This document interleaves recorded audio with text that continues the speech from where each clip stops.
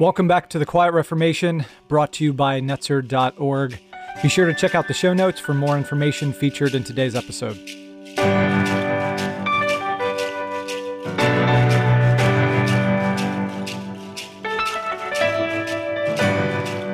I'm Justin, here along with Tim. Our guest, Pastor Jim Cymbala, talks to us today about Jesus renewing and reviving church leaders.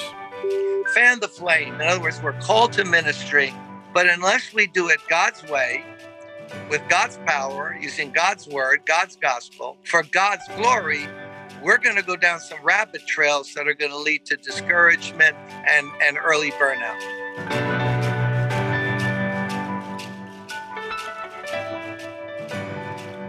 Hi, everybody. So glad to have you joining us on the podcast today. Today, we have a special guest with us, someone who I've considered pastoral in my own life from a distance, through his writing, through his teaching, through the conferences I've attended, through the stories of what God has done in his ministry, and really excited to have him with us on the podcast today. Pastor Jim Cymbala from Brooklyn Tabernacle, who's been in ministry for many years, has so many great stories about what the Lord has done with his church there in Brooklyn. And it's an incredible gift to have him with us today. So Pastor Cymbala, thank you so much for joining us on the podcast.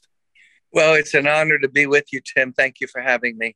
Our initial connection that we had, Pastor Cymbala, every now and then I go up to Brooklyn on a Tuesday night to be a part of one of your prayer gatherings, just to be refreshed myself. And I was on the way up there and prayed that as our ministry to pastors, that there would be a moment potentially where you would be able to speak into our pastors. And I prayed on the way up, Lord, if it's possible, just bring a connection with Pastor Cymbala. I saw at the end of the service, there was about 30 people lined up to talk to you at the end of the service. I said, this isn't it. So I went with my friends out and we were getting ready to leave and we were walking to a grocery store. We came out of the grocery store and you passed us on the street and mentioned something to us. I went back into the grocery store like a stalker to find you. and I came up and it said to you, hey, I prayed that we could meet. Is there a possibility that you could come and speak to pastors in our place? And you said the night before that you had met with your leadership team and came up with an idea, had proposed an idea of something called 24/7, where you spend 24 hours with, or 7 hours with 24 pastors. And you said, you guys want to be the guinea pig. And I was like, praise the Lord. Thank you, God. And you came down and spoke. And not only was that a powerful time for many of us, in thinking through how we're doing ministry and how we're seeking the Lord, but it also became kind of the foundation and platform and launch pad for the ministry with us down here in southeastern Pennsylvania among the pastors. So just want to honor you for your obedience to the Lord to go after that. Thanks for that. Really appreciate it. Yeah, no, I was happy to do it. And that's great how God had us meet. I remember that moment in the Brooklyn Fair grocery store and how we ran into each other. That was great. I'm excited to talk about your book today. You've just released this new book and really excited to have the leaders that we work with go through that book. So part of the reason that I was hoping to have you on the podcast here was just so that we could talk about the book with the hopes that they'll take time to read through the book, meditate on it, reflecting with the Lord about their own ministry. So this book that you just released, Fan the Flame, can you just give us a little bit of background about why you wrote this book? What was on your heart as you went to write this? I went on March 8th, 2020, down to Florida. We rent an apartment 1 block here from the church, but I have a home that my parents made possible many years ago, right 15 minutes from the Tampa airport. It's supposed to be a getaway. So we were getting away, which was rare because of our schedules, and we were going to go for 5 days. But the next day, pastors here and the board called me and said, don't get on a plane. Don't come back to New York. The church is shut down, office shut down, school shut down, bank shut down, everything shut down. The COVID-19 spike was amazing, and there were others to follow. So, we didn't know how long we would be in Florida. We were blessed that we, had a home there, but now what to do? So I started taping at my friend Ken Witten's church, Idlewild Baptist in Tampa. He gave me his videography team. I was taping Sunday messages, daily devotions, which have continued till now. And while I was there, I started being called by leaders of the Southern Baptist Convention, Assemblies of God, Church of God, all kinds of ministerial groups. And they asked, could they come over, maybe 5 at a time, to talk and to pray, to read the word together, give any advice I could. And that's where the discouragement level and the confusion level really hit me. And my heart went out to these pastors because, first of all, COVID affected all of us. But, now we've got to the point where 62% of all the pastors in America say they would leave their positions of leadership tomorrow if they only could get a job somewhere with benefits to cover them. And the questions they raised and everything got me praying and thinking. So as I was studying and waiting on the Lord, Acts 20 kind of opened up to me in a new way. And using that as a kind of backdrop, Paul's farewell address to the Ephesian elders, where he takes, as it were, a spiritual selfie of his ministry with them for 3 years. I started to think and see and pray about, wait, this guy went through all kinds of persecution, trial, tribulations, no written New Testament, no buildings, no money, no anything, and no media presence, no anything. And how did he build these churches? And of course, not just in Ephesus. And he kind of opens it up as he reviews with them how he did ministry. And that's where I came up with the verse from 2 Timothy, fan the flame. In other words, we're called to ministry, but unless we do it God's way, with God's power, using God's word, God's gospel, for God's glory, we're going to go down some rabbit trails that are going to lead to discouragement and early burnout. When I read the book, I just felt like it hit the head of the nail of where pastors are right now. We work with pastors and have had the same experience. Those who have been connected with other pastors, really praying together, have weathered the storm better because they've had one another and they've had a sense of the Lord. But those who have been more in isolation and who have been depending on themselves in this are overwhelmed. You bring up the circumstances that pastors are facing right now. You acknowledge it. And I think it's really helpful how you just acknowledge the extenuating circumstances people have been experiencing, but it feels like you also stop short of allowing any kind of self-pity in that, because it seems like what you're actually calling us to is to look at that picture in Acts 20 of Paul and be aware of how much he was facing, what his circumstances were. So how does he handle those circumstances? So I had this question that was coming up during the reading of the book, which was, you were saying Paul being aware of negative circumstances didn't keep him from pursuing the will of the Lord. And yet somehow right now, we've gotten to a place where we think that negative circumstances help determine the will of God. So if things are getting rough, well, it must be a closed door and we shouldn't be going that direction. So one of my questions for you was, as pastors, as leaders, if negative circumstances aren't the means by which we discern the will of the Lord, how would you encourage pastors to discern the will of the Lord?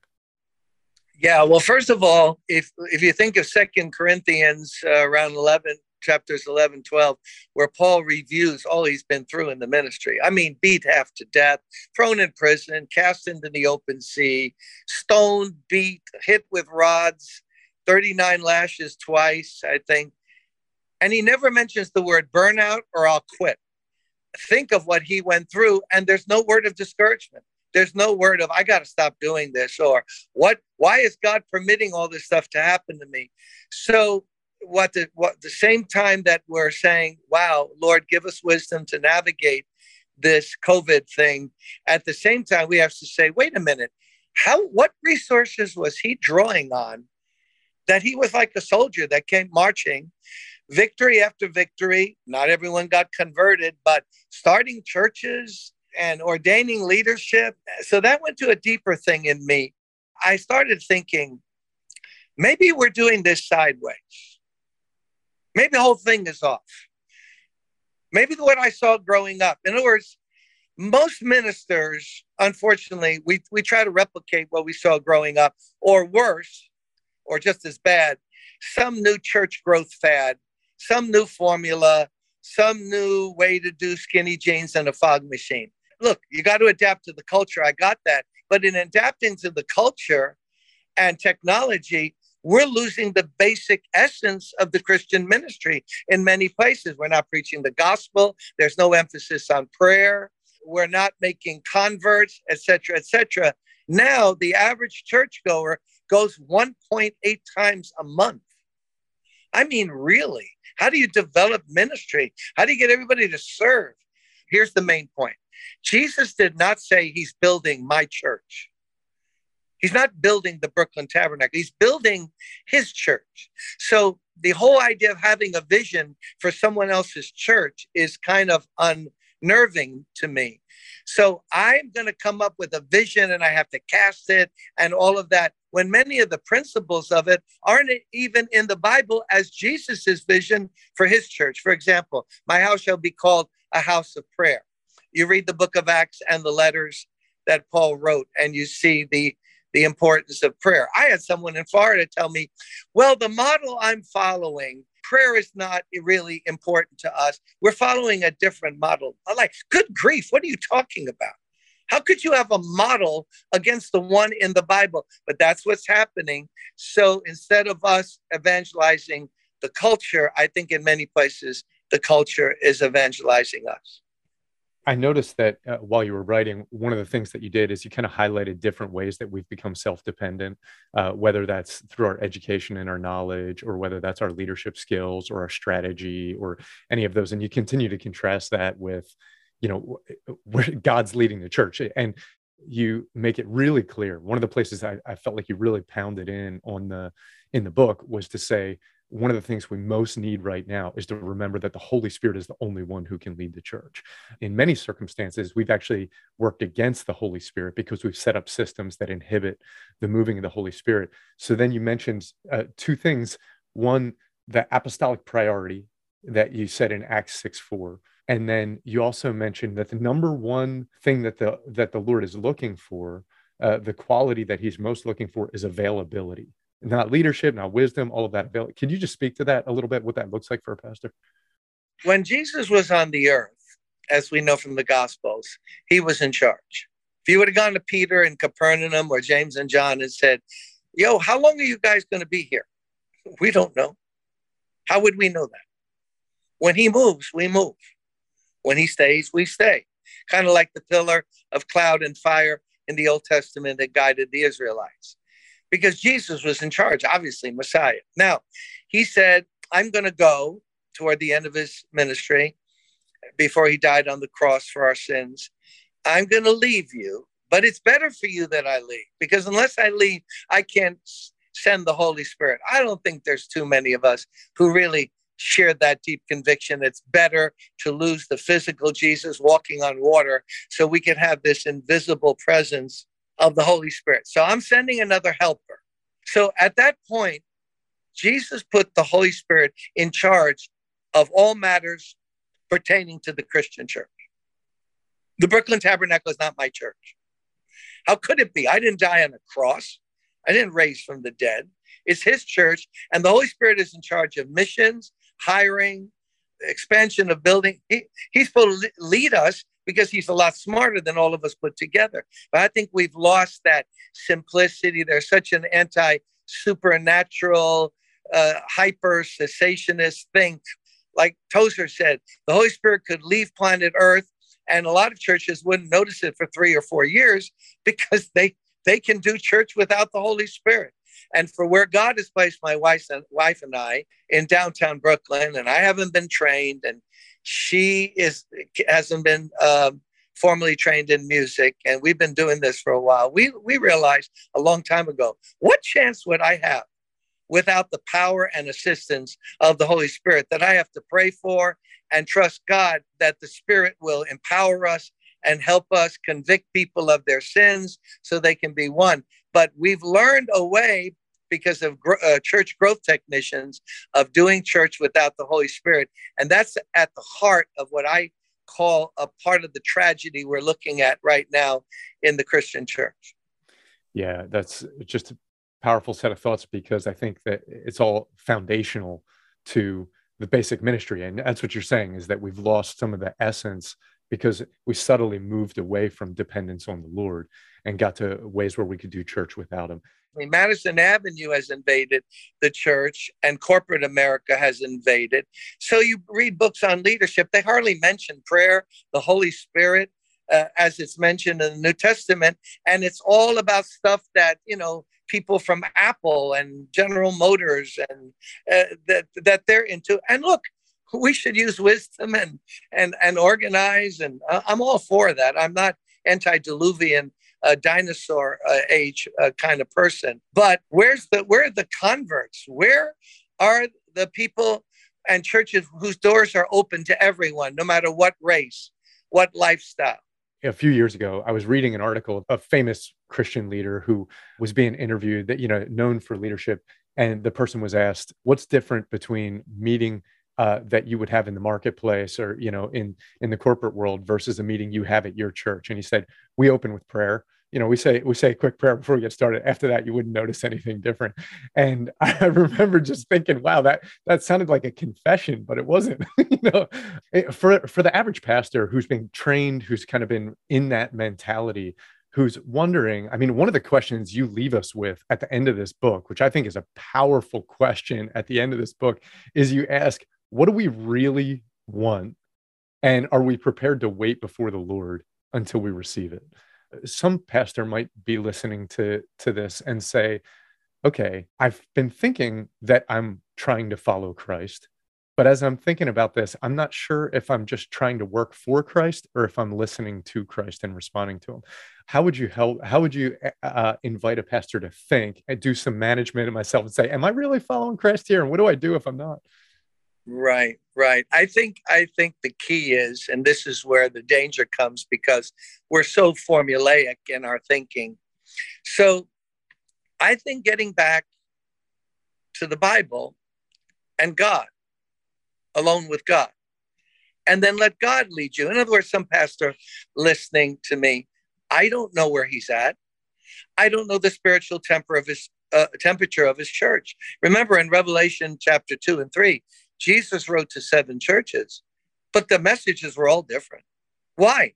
Because no 2 churches are alike. So when people say, what's God saying to the church? Well, besides love one another and trust in me, it depends what church you go to. A leader has to get along with the Lord and say, Lord, how do you assess my church?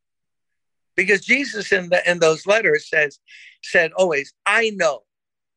Not what the public thinks, not what your peers think or denomination thinks.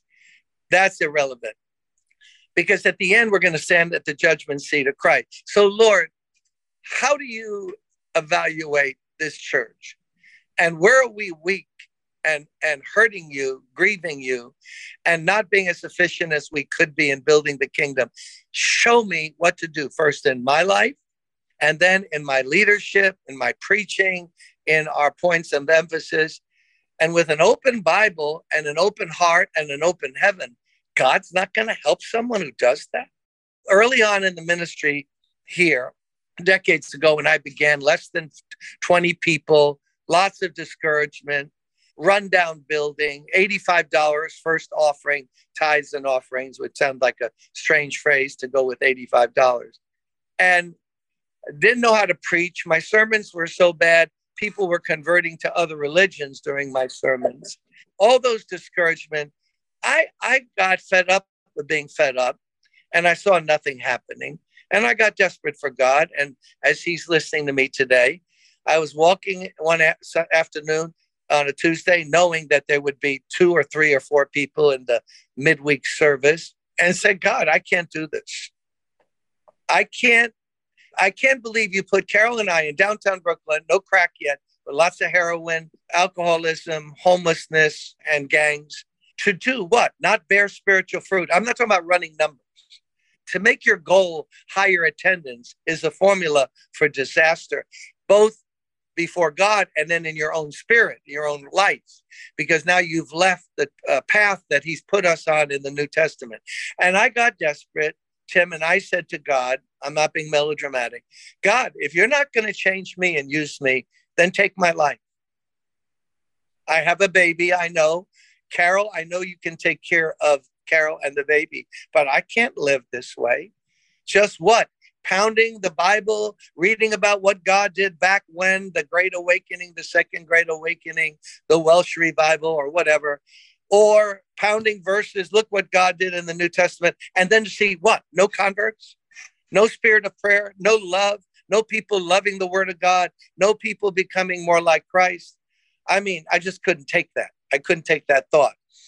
And you know what? When anyone listening, including you and me, when we get desperate with the Lord and say, I'm not following Jim Cymbala's methodology, I'm not following anyone's vision. God, it's your church. Show me how to do this. And I can't believe that God's not going to help someone. Yeah, there's a couple stories that you tell in this book that put on really good display what it looks like to stay attentive in the moment. So not just overall for my ministry, but in the moment. You talk about when you're preaching, you're praying as you're preaching. They're like, things aren't working right now. And you're saying, and God does great things, like in the middle of a service as you're praying and he leads you.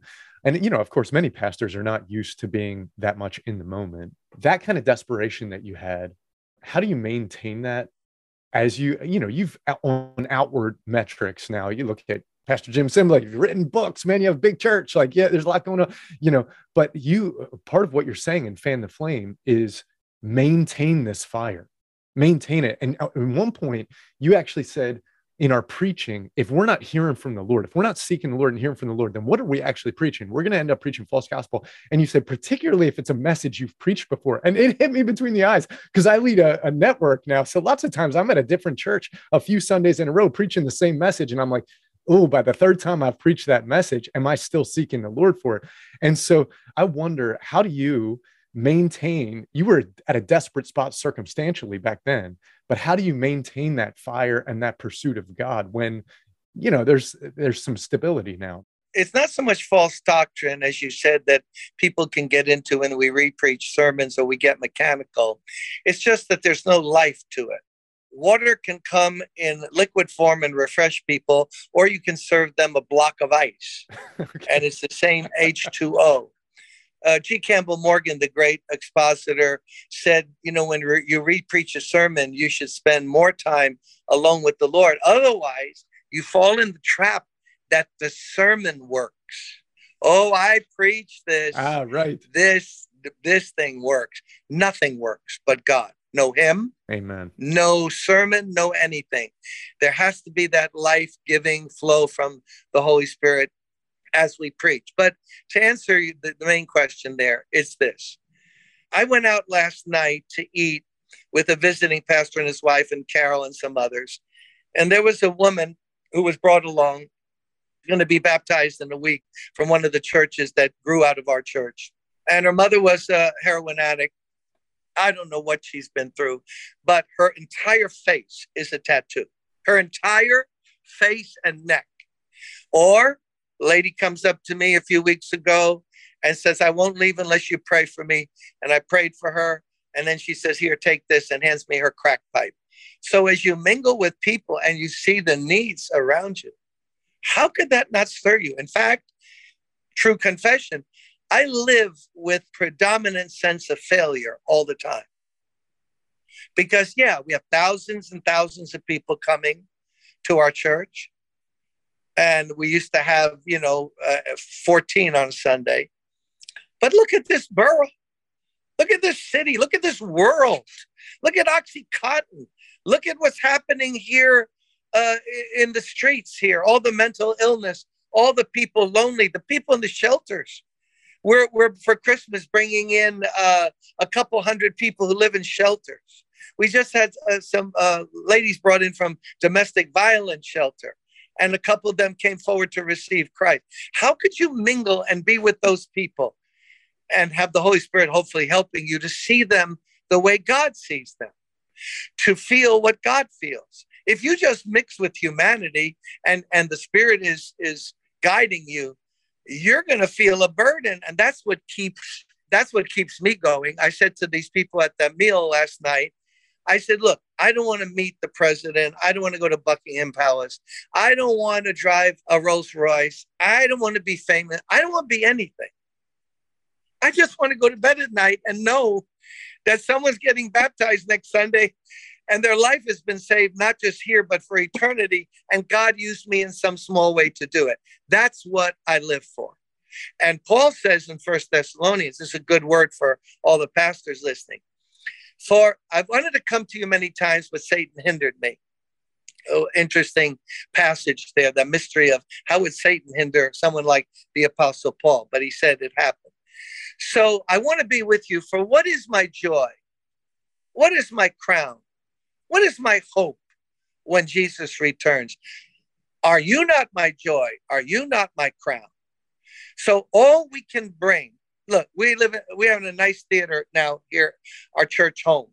And it was built in 1918. It's really nice. It's all going to be burnt up. My wife in her office 50 feet from here has 6 Grammy Awards that she's won.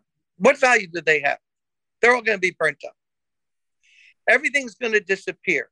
The only thing I can bring to the Lord are people.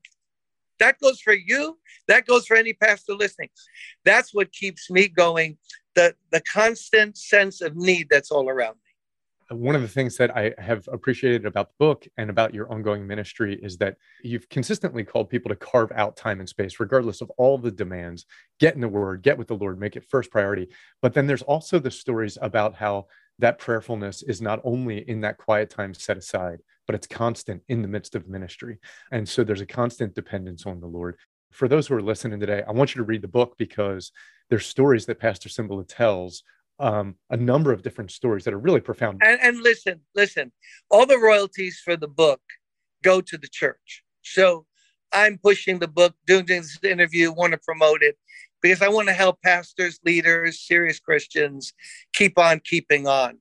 And the best is yet to come. God has great plans for all of us because we're all in the same body. You know, there are no denominations to God. God wouldn't know a Calvinist if you pointed him out to the God, because there are no evangelicals, there's no charismatics, there's no Baptists, there's no Assemblies of God, there's no Presbyterians. There's just one body. We're all in it. One Lord, one faith, one baptism, Ephesians, one body. So we got to root for each other, encourage each other. And I commend you for your program and that you're trying to lift up the hands of maybe leaders who are in the midst of all these pressures, kind of like, how much longer can I go on? Come on, you got to fan the flame. That's it. God put a flame inside of you. Now ask him to fan it so it gets burning real bright. Amen. Amen. Well, thanks so much for joining us. It's a great message. We all need the encouragement to keep seeking the Lord. Thank you. And you've been a great encouragement to many of us. We know that you taking this time is special for us. So thanks for that. And everybody, make sure you read not only this book, Fan the Flame, but if you have not read Fresh Wind, Fresh Fire yet, that's a must read. When I was doing local church pastoring, you weren't allowed to be in leadership if you hadn't read that book yet. That was like standard because it sets the tone for understanding what it looks like to see the transforming power of the gospel touching people's lives. So thank you again, Pastor Cymbala. We really appreciate you being here and appreciate your ministry. Love you, brothers. Love you. Keep up doing that great work you're doing. And if you ever get near New York, both of you, I'll buy you cheesecake. That's all I can offer you. Awesome. All right. Thanks again, Pastor Cymbala. Blessings. For those listening in, make sure you stick around. Tim and I will be back in a few moments with some closing reflections.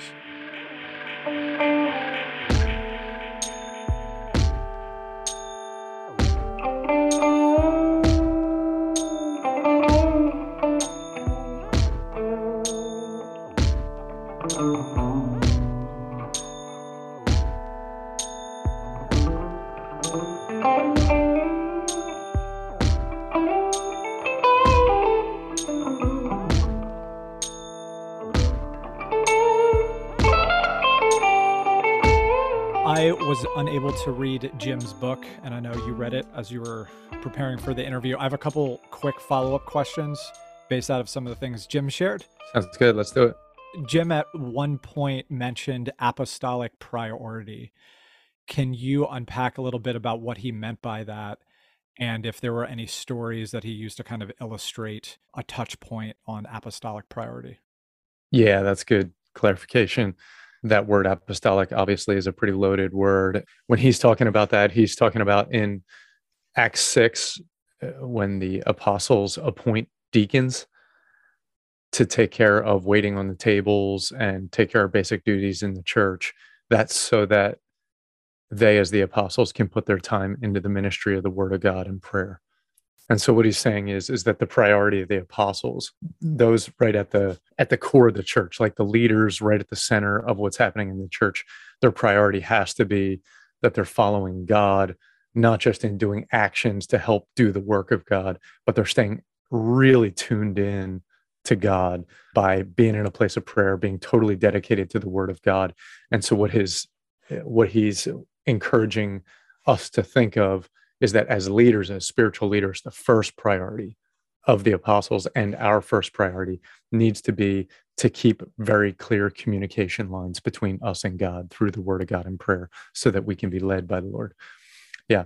And he uses a bunch of examples in the book. And this is why it is good to read the book, because there's just, you know, how helpful it is when you just hear like story after story and it illustrates it. And so I can't do justice to that without our listeners reading the book. But there's one that was really special to me to read because I was actually at Brooklyn Tabernacle when this went down. Oh, were you featured in the book? Was there a quote from Tim Deering in the book? No, I wasn't. Actually, when Jim and I were talking about it, I told him that I was there and he had no idea that I was there when this happened. Essentially what happened was it was kind of a random thing where the Holy Spirit had put something on his heart to pray for a situation in Pakistan based out of something that he had been hearing and reading. And so they went after prayer for this in their service. And while they're in the service praying for it, someone comes up and talks to them about the fact that it was a woman whose husband was a pastor in Pakistan, comes up and shares, hey, my husband's over there. And they're like, what? Or, you know, and it was kind of crazy. Well, then it turns out the whole story develops to the point where there's stuff going on in Pakistan. There's all sorts of problems happening as they're having prayer meeting. They're on the phone with him live praying. God answers the prayer in real time while the church is praying for it. And it was just like mind boggling, wow, the way the whole thing went down, literally to watch God answering prayer in real time. The details of it are, of course, the most beautiful part of it, but it's important to just read it and to enjoy it. It's incredible to watch when we're being sensitive to the leadership of the Holy Spirit, how God can really do amazing things across the globe in real time, you know. Jim Cymbala at that point was yielding to the apostolic priority by keeping his ear tuned to something going on in the moment and then responding to that, which equaled this impromptu prayer thing that then was happening in real time across the world in a place of intercession. Yes. So the Spirit spoke to him in that place. A lot of times, though, we are in a team setting, and the Spirit is speaking not just to Tim Deering or to Justin Boyer, but to a bunch of us, maybe different things or nuanced things or a fuller picture of things. So when we're trying to follow the lead of the Spirit, how does that work in community then? Like, what are some of the things to be aware of, that it's not just my direct line with God, but it's also taking into consideration that God speaks to more than just me?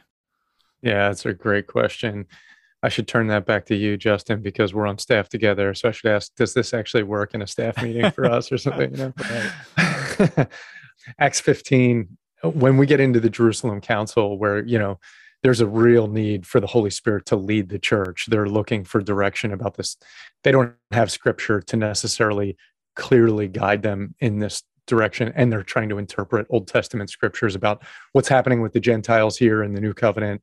As Paul comes back and is sharing with the council what's going on with the Gentiles, they're trying to discern what all they need to do. And Peter and James are among the Jerusalem council trying to figure out together what to do. And there's this verse that says, it seemed good to the Holy Spirit and to us. And that phrase, what seemed good to the Holy Spirit and to us, is like there's this partnership idea that the Holy Spirit is working through the church and among the church in a way to reveal his manifold wisdom. And anybody who's familiar with what we do within Netzer has probably heard us talk about the manifold wisdom, because we believe that the scriptures are really clear in Corinthians that to each one is given a manifestation of the Spirit for the common good, and that the Lord distributes his gifts among people. And so we tend to see from different angles. And a big principle in the New Testament when it comes to the Holy Spirit leading the church is this picture about when two or three come together and they're in agreement. And what's a big deal about agreement is that I might be following the Lord and seeing things from a certain angle and being led by the Holy Spirit. It might be the same thing for you, but we're seeing from different angles. And that conversation between us where we begin to really listen to one another and hear from one another and say, I believe you're hearing from the Holy Spirit and I'm hearing from the Holy Spirit. So then putting those pieces together allows it not just to be your one word that you have and one word that I have, but together with others in community, it starts to form a sentence. And that the Holy Spirit's leadership among us can be really detailed and really robust if we learn to not only listen to and attend to the Holy Spirit within me, but also among us. And we think that's really important when it comes to leadership in the church. That reminds me of the psalm where it talks about like all the tribes of Israel were gathering together to come and to worship the Lord. And I found this really cool creative thing that this guy did where he took the names of the tribe and he basically narrated them together into the short paragraph of praise to the Lord. So like every tribe's name meant something. And that what he did is he took all of those meanings and he made it into this poetic prose narrative piece that gets to your point. Like each one of those names or meaning might be significant, but then when you thread them all together and they're woven all together, there's a bigger picture of God's glory and of God's story. And sometimes you can have a part of the story missing if you're not showing up or if you're not listening to the voice of the Lord through another brother or a sister. Yeah, that reminds me of another story in the book that Jim talks about where he's actually in a setting where he's listening for the Holy Spirit and really trying to stay in tune with where the Lord's leading. And they're in this really beautiful spot in the service that they're in, but he's just kind of waiting on the Lord. And he doesn't really sense anything from the Lord, but he knows like they're in a very sensitive moment. And it's kind of in a setting where they're looking for leadership. And finally he just says to the Lord, like, I don't want to mess this moment up, you know? And he senses that he's supposed to go down to this lady who's in the front of the church and hand her the microphone. He's like, what? He's like, like as a pastor, you're like, this is such a weird moment, right? Yeah, that gives me heart palpitations thinking of that from planning a service standpoint.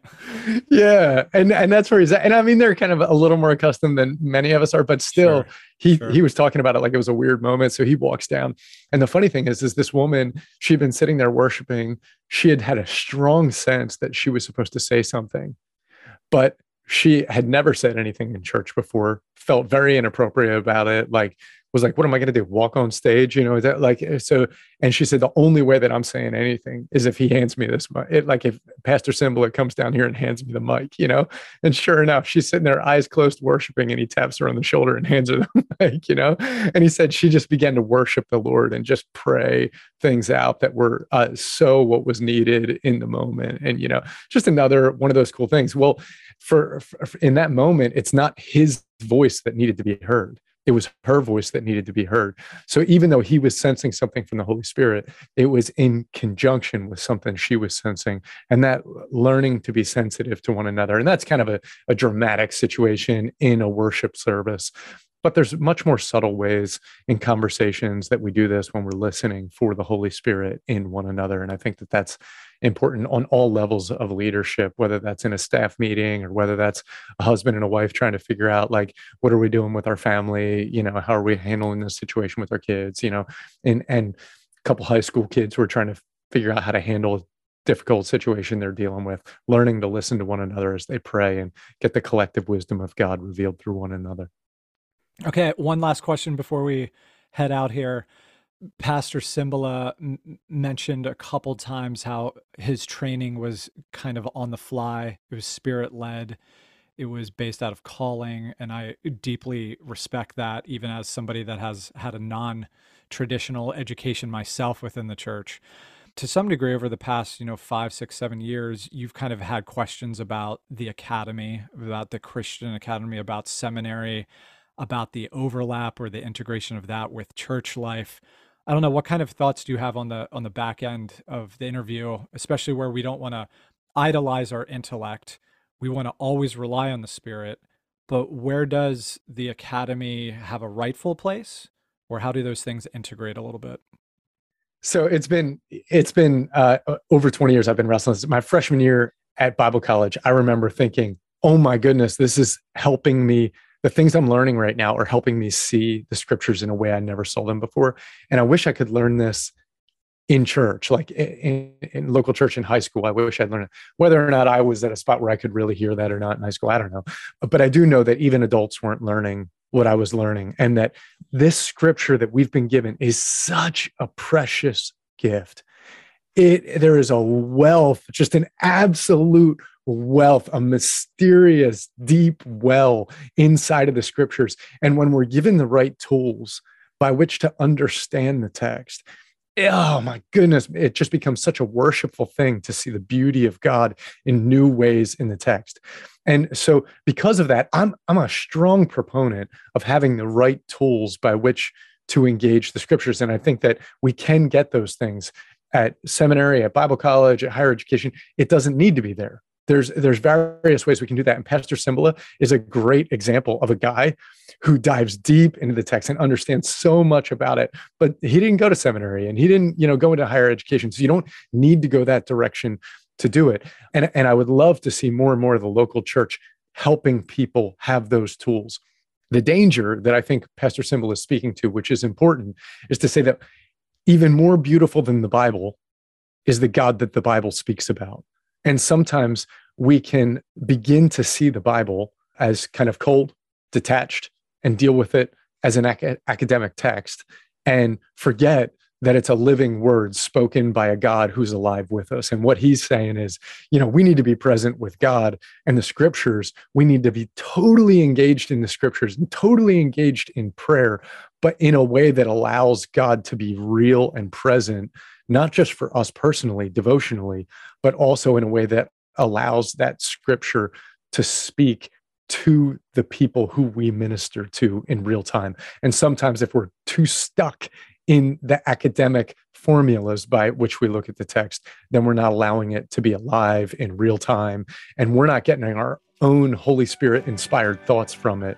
We only become, channels for what the commentary says or whatever.